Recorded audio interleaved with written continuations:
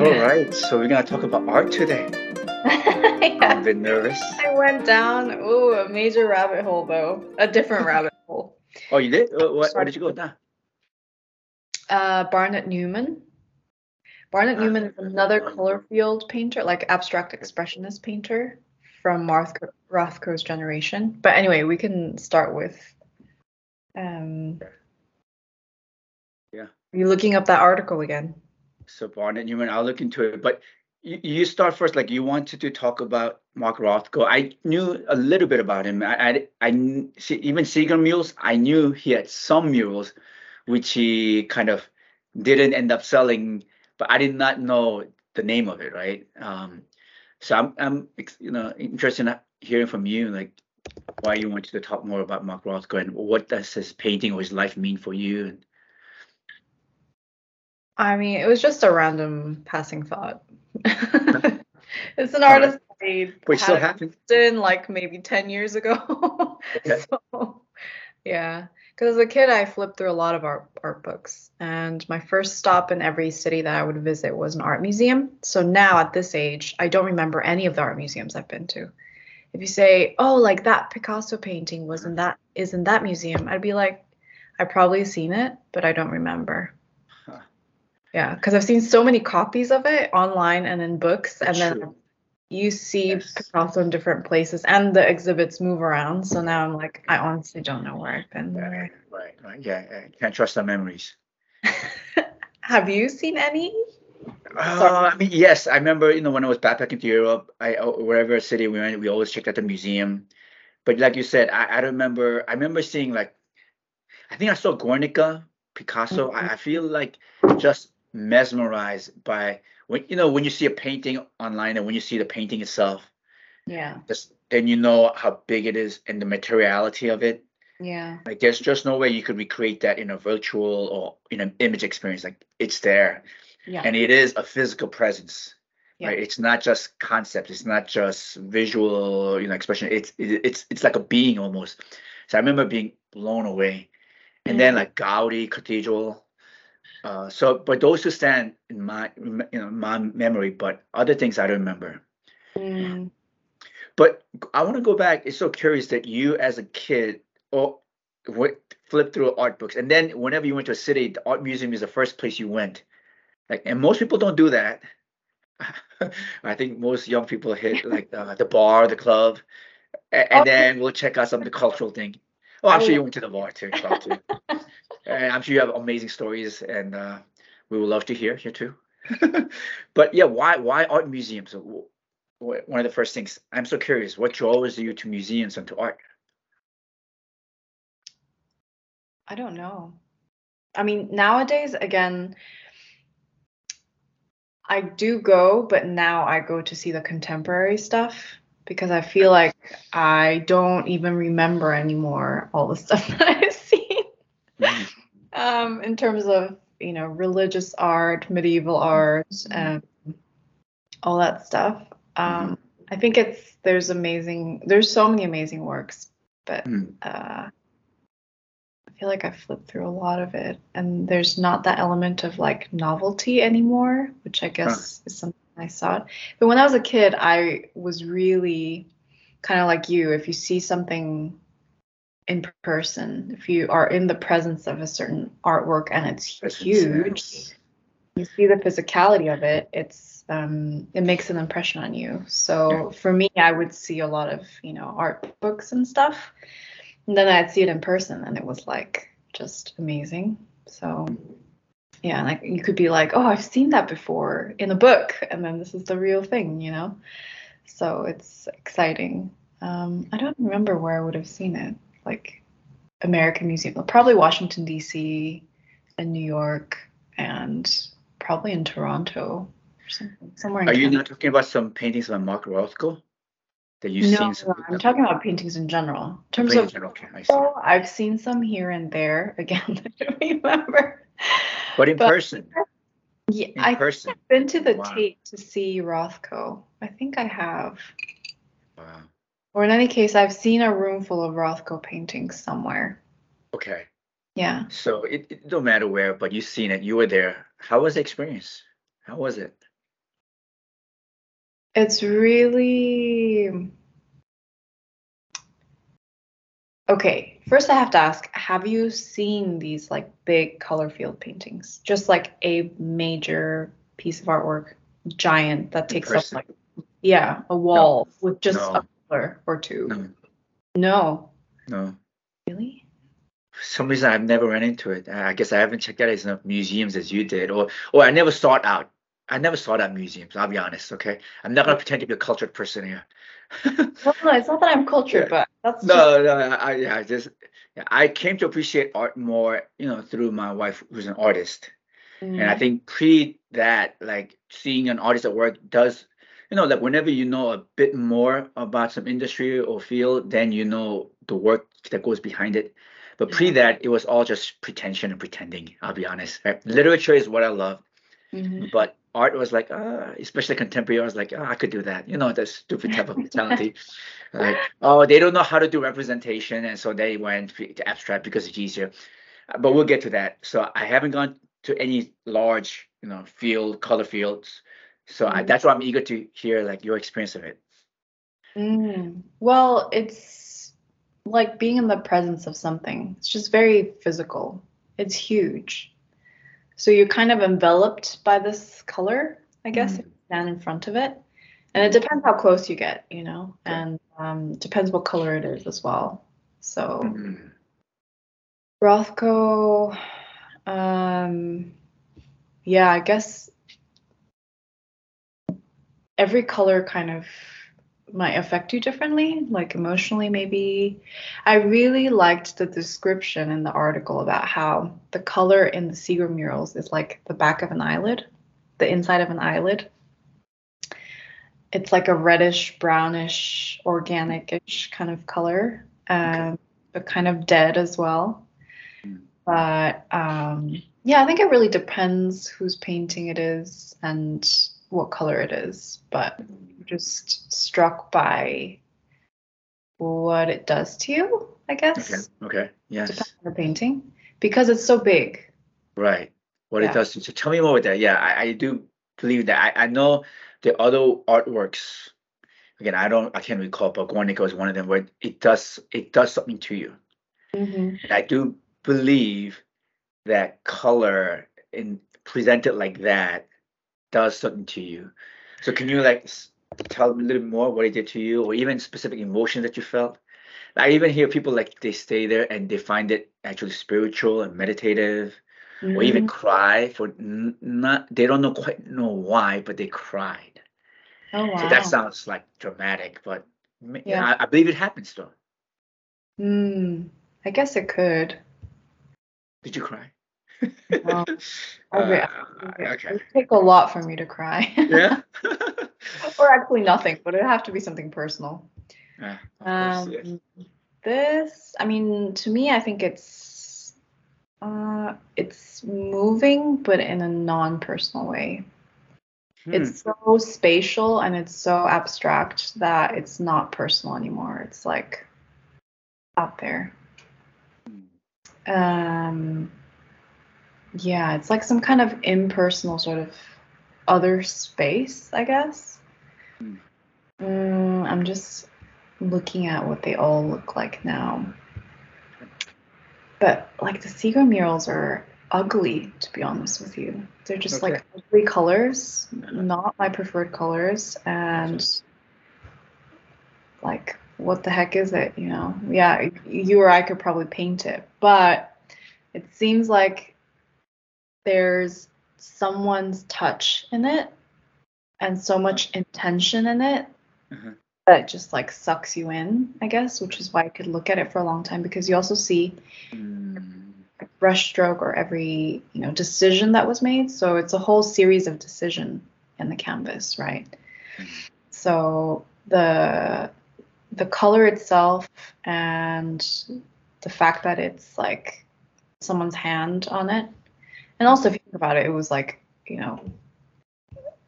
like the beginning of that Guardian article about Rothko. He was in the pool of his own blood. He was found dead. It's like that kind of reddish, mm, deadly kind of thing. uh-huh. The kind of danger as well. Mm, Yeah. What did you think about it once you looked at the images and kind of read about it? Okay. So let me. I think I'll get there, but first starting with like how everything it seemed like a simple block of color, but it's intentional, and then there's decisions that was made, and you could see those decisions, and that's how I've come to appreciate like abstract expressionism or even most simplest minimal artwork, which seems like there was no decisions, but actually there's a lot more decisions that are made for that artwork than representational art. Like in Mm, one sense, you are guided. You are telling a story. You are trying to replicate an image, or you're trying to replicate an image in a certain style. So in one sense, some many major decisions are made, but to be in the blank canvas mm, and then try to get in tune with whether it's your emotions or feeling or whatever you perceive, and now you're gonna make decisions about color, strokes, and where to lay it. mm, That's freaking scary, mm-hmm, right? Like, and you have no idea how it might come out. mm-hmm. Uh, Yeah. like I again talking with my wife as an artist, like she does have a sense, but it's still a conversation that's happening because again, it's not representational. And then you come back and like your life happens, which means you come back a different person, and so a different conversation happens, right? And then like every time you come back, you make different decisions. So that's how I've come to like really appreciate the bold courage in any abstract or minimalist art. So, Mm, um, and yes, for like what I've known, studied about and read about Mark Rothko, like I mean, for him to really like trust the color, I think that's courageous. And I've also heard that he like tested it a lot. Again, you think like, oh, it's simple, but he tested a lot of different shades of color. He even experimented with different ways to make the paint. Um, so when you see a live version of any of these paintings, right, then you realize that it's not just about color, but the material decision of the color. And although you can't touch it, it does something to you, mm, right? Again, that cannot be expressed. It's not like different shades. It's just that the paint material is also affecting you. And I mm, heard he had many different experiences. Um, so I can imagine, uh, like it. Oh, also another thing. I think when you are like being impacted by these kind of minimalist like an abstract expressionism, I do think it like because it's not okay. So it's a difference between, let's say you listen to music with lyrics, and it could be the lyrics that moves you, right? There's a story or it's a great hip hop line, and mm, wow, that's so creative wordplay. But it could that's like the usual classic representation art. Abstract expressionism is like no words and it's just the music, and the mm, music does something to you, mm, which I find interesting. You said not personal. You're right. It's less personal, but at the same time, I don't know what the word would be. Like it's still you. Like you're not impacted by another person's story. Like it's still like something you and the other. And I think it's at the same time. And so you're just experiencing the color and how mm, the color experiences you. It's mm, not how the story of a color that's trying, all right, or the mythology, whatever it is. It's not that. It's the color. It's the shape. That's what I'm trying to affect you. And I mm, think there's some purity of experience to that. mm. I love that. I love that analogy because I mean, what moves you more? The the melody itself or the lyrics for you personally? I mean, oh, so is it a question for me? Yeah. Oh, okay. So, I mean, it's I enjoy music differently. So yeah, there are some musics like Hamilton. I mean, it's musically great, but it's um, Lin-Manuel has some amazing instrumental that goes with some amazing creative lyrics that he has, and how certain phrases change. Like, I'm not gonna waste my shot in the very beginning. Did you ever hear the whole Hamilton? Mm-mm. right? He goes from I'm not gonna waste my shot, which is like, if I get an opportunity, I'm gonna go for it. This kind of will to succeed and thrive in Hamilton.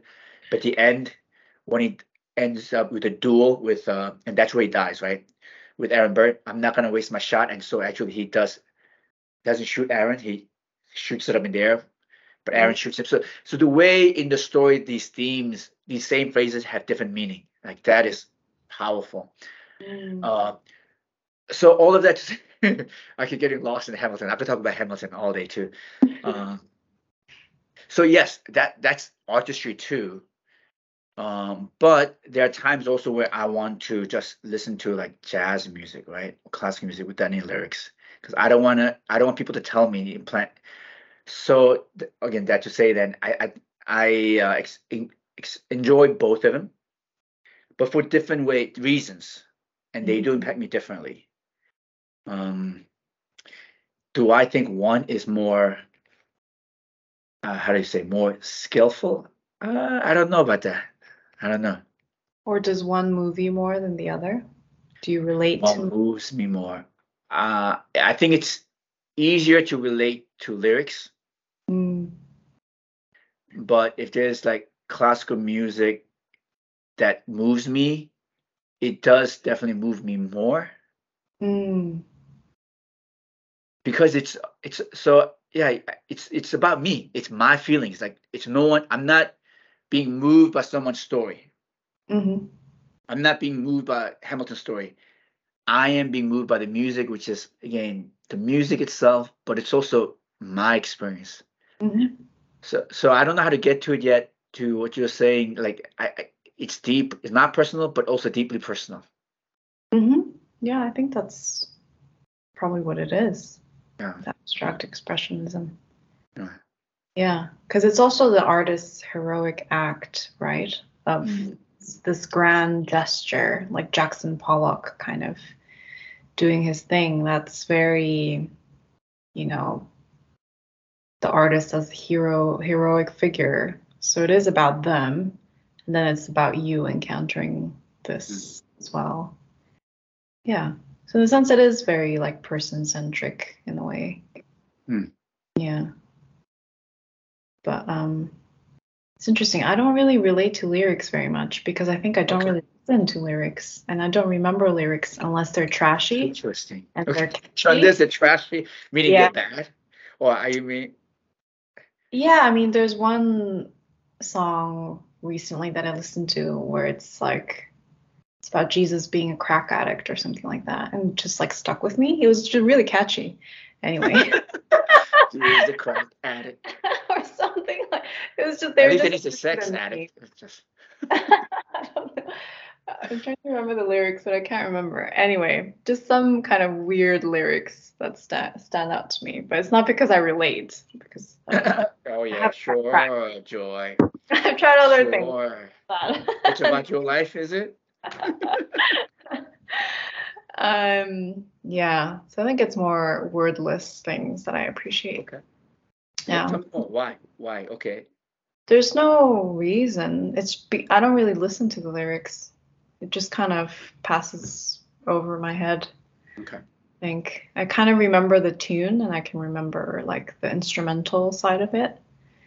But okay, that's not true. If I've heard it enough times, I'll remember like pop lyrics and stuff. Like Toto, I've listened to a lot.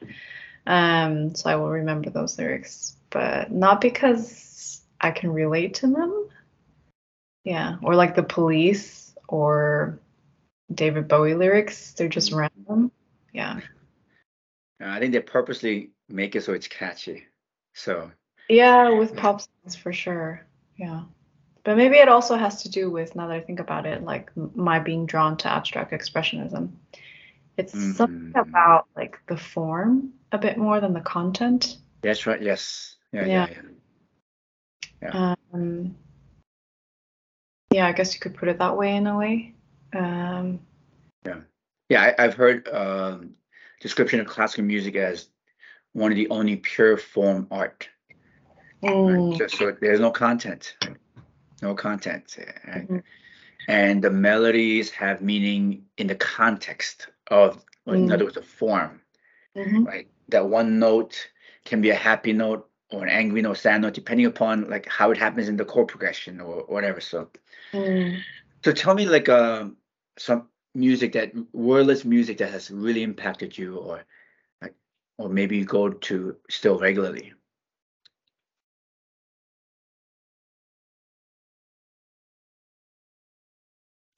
I mean, there's a really random YouTube song that I came across years ago that I still Okay. listen. It's just called Stateless. No, it's by Stateless, and it's called Bloodstream, I think.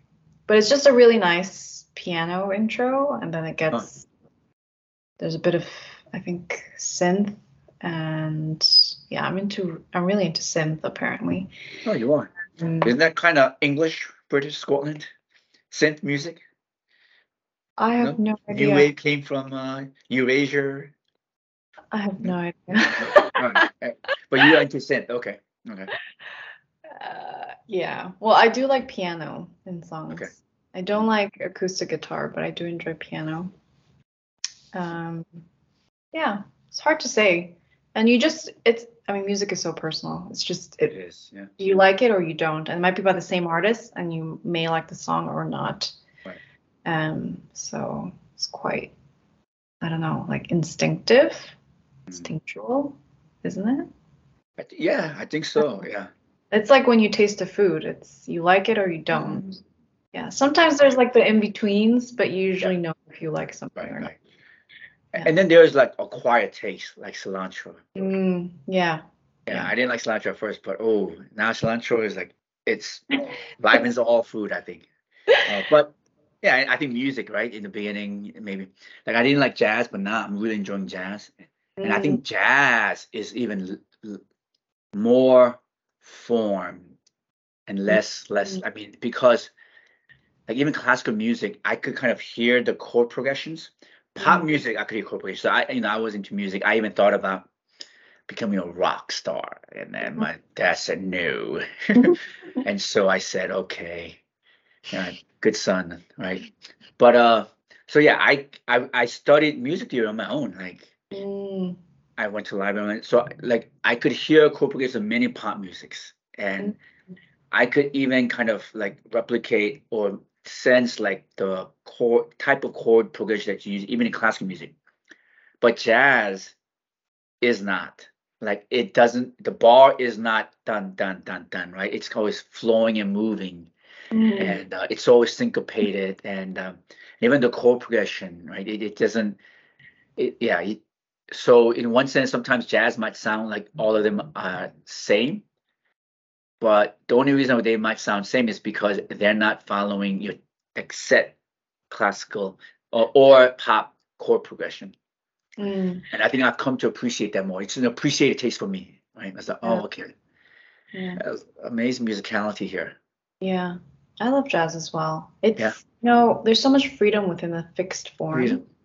You have a set amount of time. Well, maybe you don't, but you improvise and you can have people join in if you want. And then you give each person their space to do whatever they Right. want. Yeah. So you kind of have a basic melody, maybe, but then you do Right. whatever you want with it, which I think is great. Yeah. Which I also think is why you have to see it in person. Like, I don't think it does Yes. justice to listen to it. Mm, that's interesting. You're right. Because the individual musician is so important to that. Yeah, yeah, I think That is so. interesting. You're right. And every performance they give is probably different. Right. Yeah, which is what I've thought about theater as well, which is why I would go to see theater and pay more to go to see theater. I mean, which I used to do in the past because every performance is different. Mm. Every audience is different, and Oh, that every is true. moment that this happens will not be ever Yeah. will never occur again. Right. So, Right. yeah. But anyway, you could probably think of abstract art as an acquired taste as well. I probably, yeah. I mean, Yeah. yeah. Yeah. And yeah, I think if you try something, then you know, right? Mm, That like you were saying, the thousands of decisions that comes, then that needs to be made. to create an abstract work. Yeah. But you have to go there and spend time with it. Yes. I don't think you'd be able to appreciate it through a tiny little textbook reproduction of the picture because it looks like you can make it yourself. Right. Yeah. But in terms of creating it, I found, so I went down this whole rabbit hole with Barnett Newman's work. All right.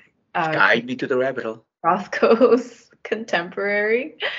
And I believe, well, anyway, this person was also very much into art theory and wrote about it and wrote about the sublime in terms of, in relation to abstract expressionism and stuff like that. But there was something that I was like, I know there was a mention of God and like creation somewhere and separation. And I was like, who wrote it? Who was it? Was it Rothko? But no, it was an art critic called Thomas Hess, who was Barnett Newman's friend. I mean, well, but this is an art critic. And in terms of, I think this can be applied to abstract expressionism in general, but no, actually art in general, because it just occurred to me as you were talking about, acts of creation when you're making abstract art and all the decisions that are made. I'll send this article to you. It's on the Tate. But essentially, there's a quote that I found in this article by Philip Shaw, who is professor of Romantic Studies in the School of English at the University of Leicester. Okay, whatever. But this artist, Barnett Newman, claimed that the artist, like God, begins with chaos, the void. So the artist's first move is to reenact God's primal gesture by informing the void with a downward stroke or zip. Or anyway, the first sort of movement on the gesture on the canvas to kind of create something. And Barnett Newman typically paints what this artist called the zip, but it's like a vertical line top to bottom of a big canvas. And so this was equated to being about the act of creation itself, and you can interpret it religiously, and to regard the vertical bands of color, again, I'm reading from this article, as analogous to an act of division, a gesture of separation, as God separated light from darkness with a line drawn in the void. So it was sort of this, like divine kind of inspiration, this act of creating and separating and uniting at the same time. Here, I'll send you the article right there in the chat. And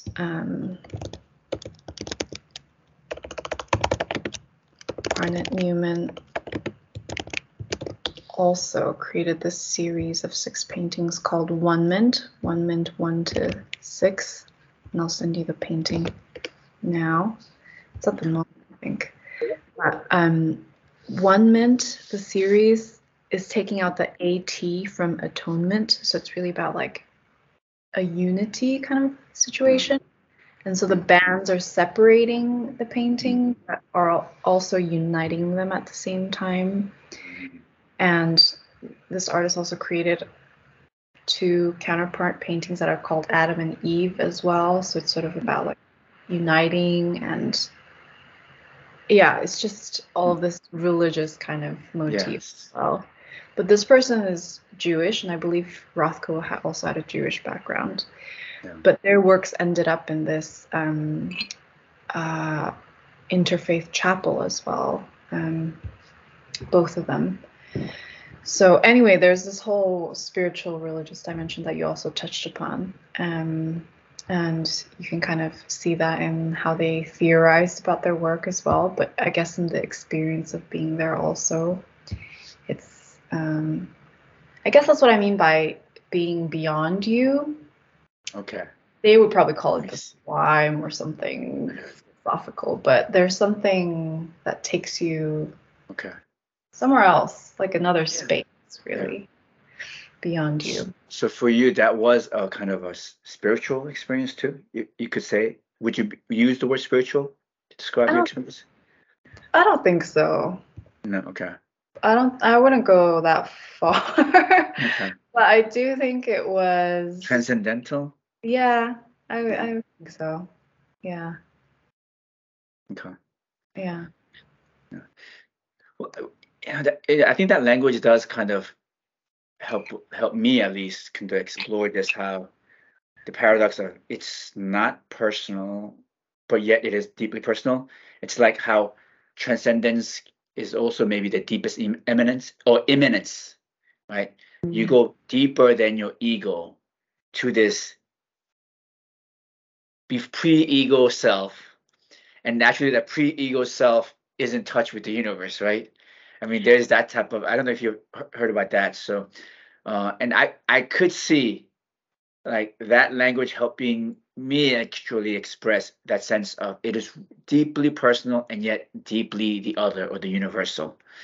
Mm. Um, and I like this theology behind it, how they theologize about this artwork. But there's another part of me like they're like, I think you're trying to give too much meaning. But I guess as an artist, their intention was that they've been thinking like that, right? As an participating in the act of creation or continuing the act of God. Um, Well, I mean, you can think about it as, I mean, in terms of religious interpretation, you can see it that way. But on the flip side, if you're claiming that the artist is doing imitating God's gesture, they're the God, right? So they're really the center of this. mm, They're creating, okay, I see they're what you're also not creating representations of anything. They're creating their own thing. So it's actually their own sort of saying. new creation. That's the analogy, right? Right. And so their work is actually really about the human, if you sort of remove God in that scenario. Right, right, right. I think you could read it both ways as Okay. being like a godly gesture, but you can also say it's a godlike gesture as well. Right. Okay. Because they're not starting with the preconceived form, just a blank canvas, which is analogical to chaos, like Yeah. formless, Yeah. and you're giving form. Yeah. Yeah. So anyway, we're veering off topic. No, I think we're right on topic. We came back. We were talking about music, Yeah. jazz, and we came back to art. You brought us back. Thank you, Joy. Was Uh, there something about the Guardian article that, I don't know, stuck out to you? I Was feel there a like I reason why you read it. sent this one? Can you send me the link again? I feel like I read it maybe when you first sent it, but I forget now. I think you sent it to me. Did I send it to you? Yeah. See, I told you, I forgot. Ask you why you sent it to me. I forgot. See. Uh, oh, okay. Yeah. So this story I did not know, where he is ethically consistent as an artist. Ethically consistent. Yeah. Uh, that he was commissioned to this artwork, and then he didn't want his artwork to just be a mere a adornment for the rich people to enjoy. And so he actually kind of took it back and gave it to museum. Mm. I think that's noble. That's separate from artists. I understand, like the artwork itself. Mm. But you hear of artists who don't seem to have any ethical center, and he does. And so I just found that from a human person perspective, interesting. Mm. I don't know, but was his ego so big that he was like, I can't be decoration? Or what Could was be it? that.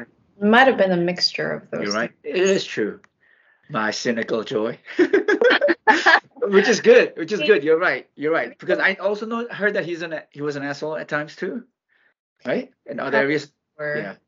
They probably all were. Maybe the word consistent is not the right word, right? So you're right. In any good decision, there's always other reasons, right? You're right. I mean, it's possible, but like Rothko also described the room in the expensive restaurant in the Seagram building as a place where the richest bastards in New York will come to feed and show off. And so he wanted to make those rich bastards feel that they are trapped in a room where all the doors and windows are bricked up. It's a bit petty as well. But yeah. Yeah. Essentially, Rothko wanted the paintings to look like the Laurentian Library, the link to which I just sent you now, where it's a room where all the windows are not windows. It's just looks like a boarded up house, but it's intentionally, they're just walls with fake windows. So that's another thing about space. I don't know where I read it, but that Mark Rothko wasn't just thinking about the painting and the canvas, but the space that he wanted to create. And like, I think even just a good painting canvas, whatever moves you, like that space changes because of that. yeah. I mean, like when we have some of my wife's artwork here, and then when we have to remove it because she has to go in a show, the space changes. And you just don't understand how that painting had like created an experience for you every time you enter the room until it's gone. But like for him, I think it's intentionally just like how several of his paintings together can create space. Yeah. And again, I think I read somewhere where he was intentionally seeking where only people engage with just his paintings. Because it is true, when you have one artist and another artist, you have conflicting visions. Right? And I think maybe one of the reasons why museum can be so exhausting and why I actually I go through it or like is because you are constantly bombarded with different visions of the world, right? By different artists. And you keep going, you keep going, you keep going, and like, oh, you're exhausted. It's kind of like maybe food. You're like, okay, no matter how good that food is, I can enjoy it at this point. But here is like Rothko wanting to give you like one cuisine, just one, but all of it is just his work. And I think that itself would be very powerful too. Yeah.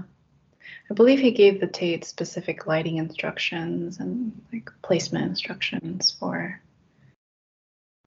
when he gave the works to the Tate. So yeah, probably wanted a specific effect on people. Yeah.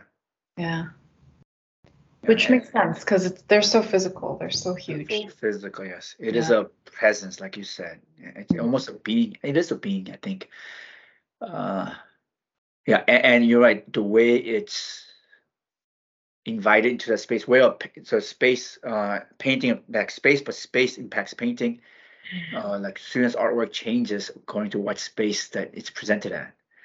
And sometimes the space is just not right for the painting. The painting is like, nah, I don't want to go here. This is not for me.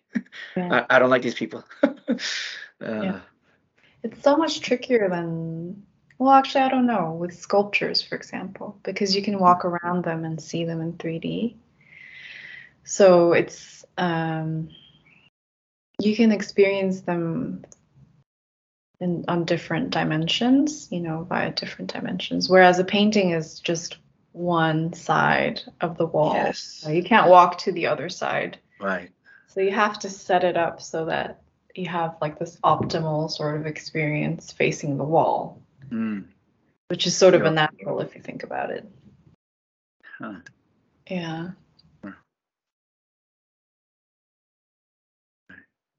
That's another thing to think about. Like, so statue is three-dimensional. So you, in one sense, have more leverage. Like you have all these other ways to relate. Whereas the art is flat, painting is flat. It's not flat, but it's two-dimensional, right? And so, but is it that limit itself that gives that painting another type of potentiality that a statue can't? Right. So, like you said, with statue, people can move around. But with the painting, in one sense, you have the artist can't frame, in one sense, how you experience this artwork. Right. So, and I'm just thinking this out loud with you. Yeah. Well, it was different when it was representational. So you can look at it and find things in there. So I guess that gave you the form, the figures to look at and identify, and it was like a window into something. These solid color things are kind of like a blocked window, really, like at this in this Laurentian library. So it just looks back at you. Looks back Yeah, at you. yeah, into anything. Because if you look out like that, it's usually at a window. If you look at the wall, it's probably if it's not the TV, it's probably a window into something else. So these can be a window to something else, often if they're representational. But if it's just a block of a color, it's like kind of reflecting it back at you. In a way, I'm just also talking it out loud with you. But yeah, I like that phrase. I never heard it before somewhere where they feel like the art is looking back at you. That's even a deeper subjectivity to painting. And you would describe that you experienced it like that a bit, like the artwork was looking back at you. Well, I mean, you described it as being a presence in itself, right? I think the artwork itself has a kind of subjectivity. I think it does speak to you in a way that's not narrative, right? There's no narrative anymore in these abstract paintings. So in the end, yes, you make sense of it, so it's about you, but also you're not interpreting it via representations. So you're not reading it like a book. No, yeah. It's not a blank, but it's full, but it's also, there's nothing to be interpreted. I mean, there isn't, you know what I mean? Like there isn't something recognizable. Yeah. Right. So it's not beholden to meaning. And I think there's a freedom in that. It doesn't have to have a meaning. Yeah. Right? If you're a representation, then what is this artist trying to say when he makes this sun behind this tree and this character is in mid form of what? Like going somewhere? Like so you don't have to have meaning. Well, it's like classical music. There's a more developed form, so you have certain degrees of freedom with what you can do and how you can interpret it. Right. Once you get to experimental jazz or something, it's sort of like out there, you know. It's a little bit more free form. Yeah. I don't think the experimental jazz is the best analogy, but you know what I mean. It's more structured than it's less structured. So yes, right. I take that back. It is still structured, but not in the same minute sort of way. Yeah. So I want to go back to that thing, like the painting, seeing it. So I'm trying to see if, like, in a relationship or even in a conversation, like there is experience of me. I am seeing her or him, or I like, and there is some like joy to that when you see somebody like, oh, I hear you, I understand you, and so there's a connection that happens, right? But then I think there are very rare times when I feel like someone sees me and someone really sees me and understands me. And those are gifts, right?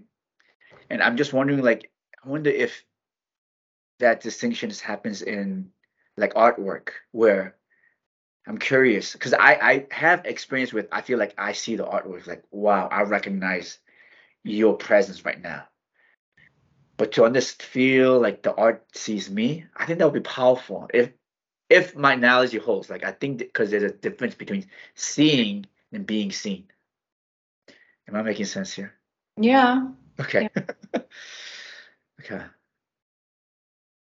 I mean, I don't know if it's that degree of subjectivity, but I guess it's sort of, it's that seeing this as being reflected back at you.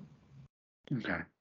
Because the object doesn't hold that meaning for you, so it comes back at you.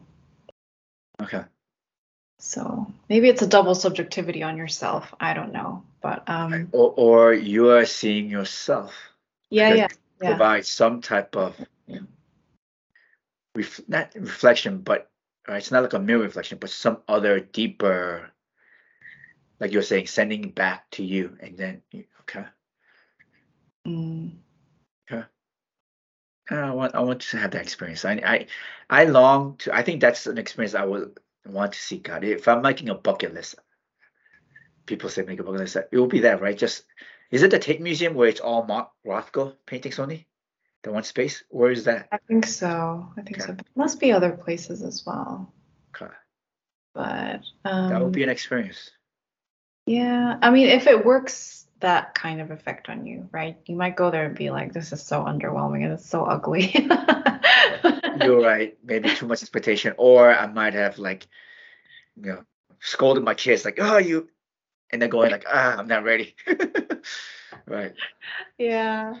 I mean, if you happen to come across them, I don't know if you would want to seek them out, but I guess at the end of it,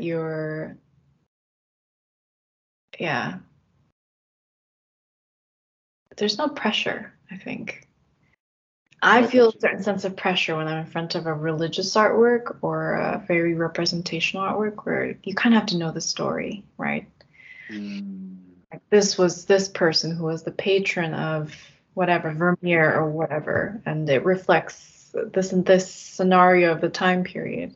mhm. And of course, abstract expressionism is part of that, like time period. And you can discuss how it reflected these masculine sort of virility kind of values, and it was very, toxic masculinity or whatever. I think there is that aspect to abstract expressionism of the 1950s in New York as well. But I think if you can get lost in it Mhm. without putting too much effort, Mm, like you can with these color fields, I think that's maybe where the subjectivity of the painting comes and meets you. mm, mm, Yeah, mm. maybe that doesn't make any sense. True. No, it does. It does make a lot of sense. Podcast listeners, that makes a lot of sense. That's why you're listening. I'm talking to our audience of 5,000, After 6,000, an hour of 7,000 at the stuttering. time. Yes. It absolutely makes sense. That is deep, Joy. That is deep. No, I'm gonna hold on to this analogy of music and form that you came up with. Yeah. I'm deep. Yes. I.